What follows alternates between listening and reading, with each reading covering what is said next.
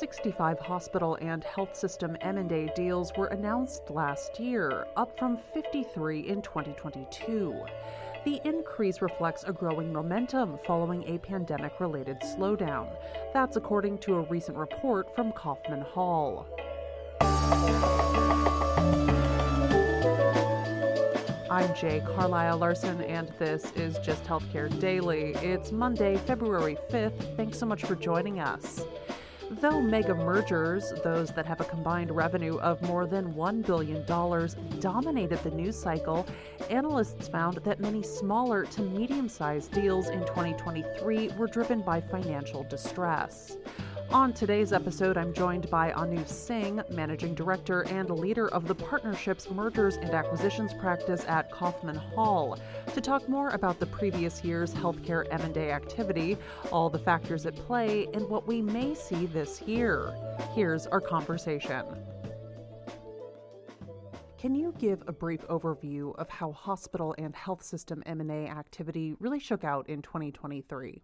2023 was a continuation of some themes we've seen before, but also the emergence of a few new ones as well. At the very top, we're seeing the increasing activity come back and show a return to pre-pandemic levels overall. Our report indicates that at 65 in number of hospital and health system transactions, we're certainly increasing from the 53 the year before, and we're on path to that 80 or 90 type level that we saw before. Embedded in that, the mega mergers continue. Organizations that are $1 billion plus in net patient revenue that are the smaller organization and in M&A transactions continue to be part of the dialogue at the same level that we've seen over the last few years.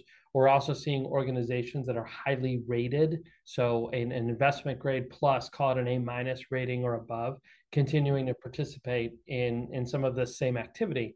And we believe that's a function of the consistent move towards the transformation of healthcare that will reward organizations that can invest in the new capabilities and the new resources that are required for future demands on these health systems. They include consumerism, innovation, research development. In those areas, there seems to be a movement towards organizations who can align and complement one another really well. Saying that, we're also seeing some new trends. We saw the benefit coming out of the initial wave of the pandemic of CARES Act funding that allowed some of the hospitals and health systems to see a replacement of revenue in the form of funding and loans from the government to maintain their normal ordinary course operations through the operational and clinical challenges they had around the pandemic. What's happened since is without that funding, organizations that were probably underperforming before are really showing up as underperforming now. And that's because that level of funding is gone, but the ongoing expense requirements of participating with normal operations in a post-pandemic world mean that you have a much higher expense base. And if the revenue hasn't fully returned either through volumes or through rates, you're going to see more distress. And that's what we saw this year. Approximately 30% of the transactions that announced in 2023 had some level of financial distress associated with them. That's almost twice of the highest figure that we've seen over the last 7 to 8 years, as long as we've been tracking the data, where it really only peaked at about 15%.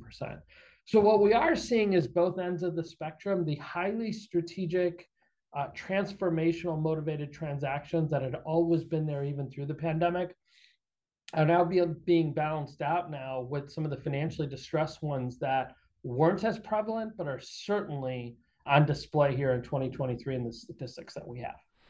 Let's take a deeper look at the financial distress factors. Overall, what does this all tell you?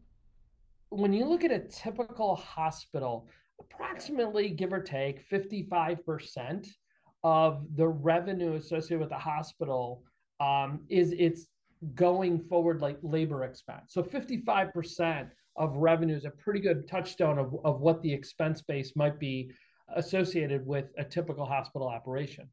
Coming out of the pandemic, the cost for clinical staff, the cost for nurses, the cost for a lot of these caregiving constituents has increased at such an incredible level that we have this mismatch where expenses are continuing to increase, and not every hospital is seeing all its revenue and volumes come back.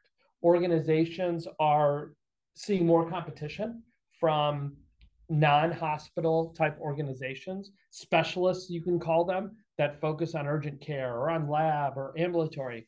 And so you're being hit with an increased pressure on revenue being realized and an expense that is significantly higher than it was before. So the impact of that is it's going to create financial distress almost immediately. It's going to reflect itself in covenants that can sometimes be tripped because the upside down revenue and expense curve is creating a situation where there's an acute liquidity or solvency trigger in debt arrangements or debt agreements that are highlighting just how significant that change could be. So we're not terribly surprised to see that happen. And I think it's going to be a factor that remains as part of the dialogue going forward. I think transforming organizations aside, there are going to be a number of distressed and underperforming organizations that are going to continue to see these challenges in years to come. On that note, I want to get your take on this. Fitch Ratings recently came out and said that we may be in this new era where nonprofit hospitals in particular are going to be operating with a 1 to 2% operating margin. Could you see that potentially playing a role in M&A activity moving forward? Most certainly. And there's a few different ways to explain it. It's not just the acute, okay, expenses are outpacing revenue in terms of growth. And now we're taking our balance sheet and essentially liquidating it or using that to fund normal operations. Yes, of course, that's a warning sign, right? When you're taking the altitude you once had and headroom over covenants and cash that was supposed to be used for a different purpose, maybe something strategic or saving for an acquisition or something else, if you're now systematically unbundling that same bulbous of cash and reinvesting it in your operations, clearly that's a sign of financial distress, and that's going to drive part of the activity we're going to see. But there's a next layer on top of that. Let's assume you're at a 1% margin. You're essentially a break-even organization from a cash flow standpoint, and you have been able to withstand the revenue and expense reshift or recalibration that took place in the marketplace. So now you're operating at nominal to zero cash flow generating capacity. Well, you're not increasing your performance to the level where you can reinvest in your organization.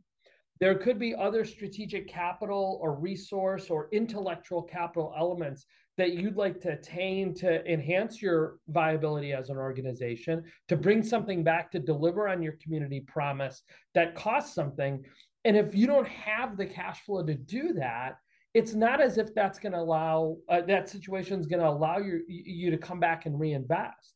So ultimately, you're going to have to look at, well, what are the options outside of my four walls in order to access that technology or to capitalize on some resource or to bring some intellectual capital into the organization that you need to manage the transformation of healthcare. So there's that layer also. It's not just the financial acuity and the level of distress, but it's also organizations facing the choice of, well, even if we had to live perpetually or even in the medium term at a 1% margin, strategically, is that the right thing to do for our organization? And are we really doing the best that we can for our community by sort of relying or almost compromising to that level of performance going forward? The number of deals involving a financially distressed party increased from 15% in 2022 to 27.7% last year. And even looking at previous years, the jump between 2022 and 2023 was significant. It's roughly a 12 percentage point increase. Do you think we could see similar increases, or do you expect a leveling out at some point when it comes to deals driven by financial distress? Well, it's interesting. I think we have to unbundle the percentages and number. So I fully expect that the number of financially distressed transactions in number will continue to grow. And I think ordinarily we'd say, oh, well, then obviously the percentage will go up. That may not necessarily be the case, because the other side of this is there are highly strategic organizations that are well positioned, that have found a way through their presence in their markets, through the development of relationships that they have, that even with this expense and revenue challenge, they're shifting their business model to do other things, and they may be able to capitalize on some of the disruption in this industry. Well, those organizations are also looking for complements and finding other ways to collaborate. So the health system 150 miles away has a health plan, and we don't. They don't have a very well-developed ambulatory and outpatient strategy, but we do. And so these complementary capabilities transactions are continuing also. So one thing I would caution for going forward is I don't know that the percentage of distressed is the best measure of the level of activity, because I think we're going to see increases in both sides. And so as long as the number of transactions continue to increase, like we expect, that's going to be a better barometer of how much more activity is taking place that's financially distressed, or at the other end of the spectrum, which are highly strategic.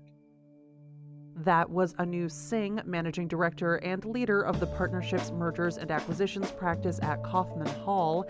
He joined me to talk more about how hospital and health system M&A activity bore out in 2023 and what it could mean for this year and beyond. Coming up next Monday, we hear the second half of my conversation with Anu, where we'll discuss some of the more strategic deals of 2023 and what themes are emerging in his conversations with hospital leaders. Be sure to join us. For more on how health systems are navigating strategic options in a transformed operating environment, Kaufman Hall is hosting a webinar on February 26th at 2 in the afternoon Central Time. Register at kaufmanhall.com, or you can find a link to the webinar in our show note.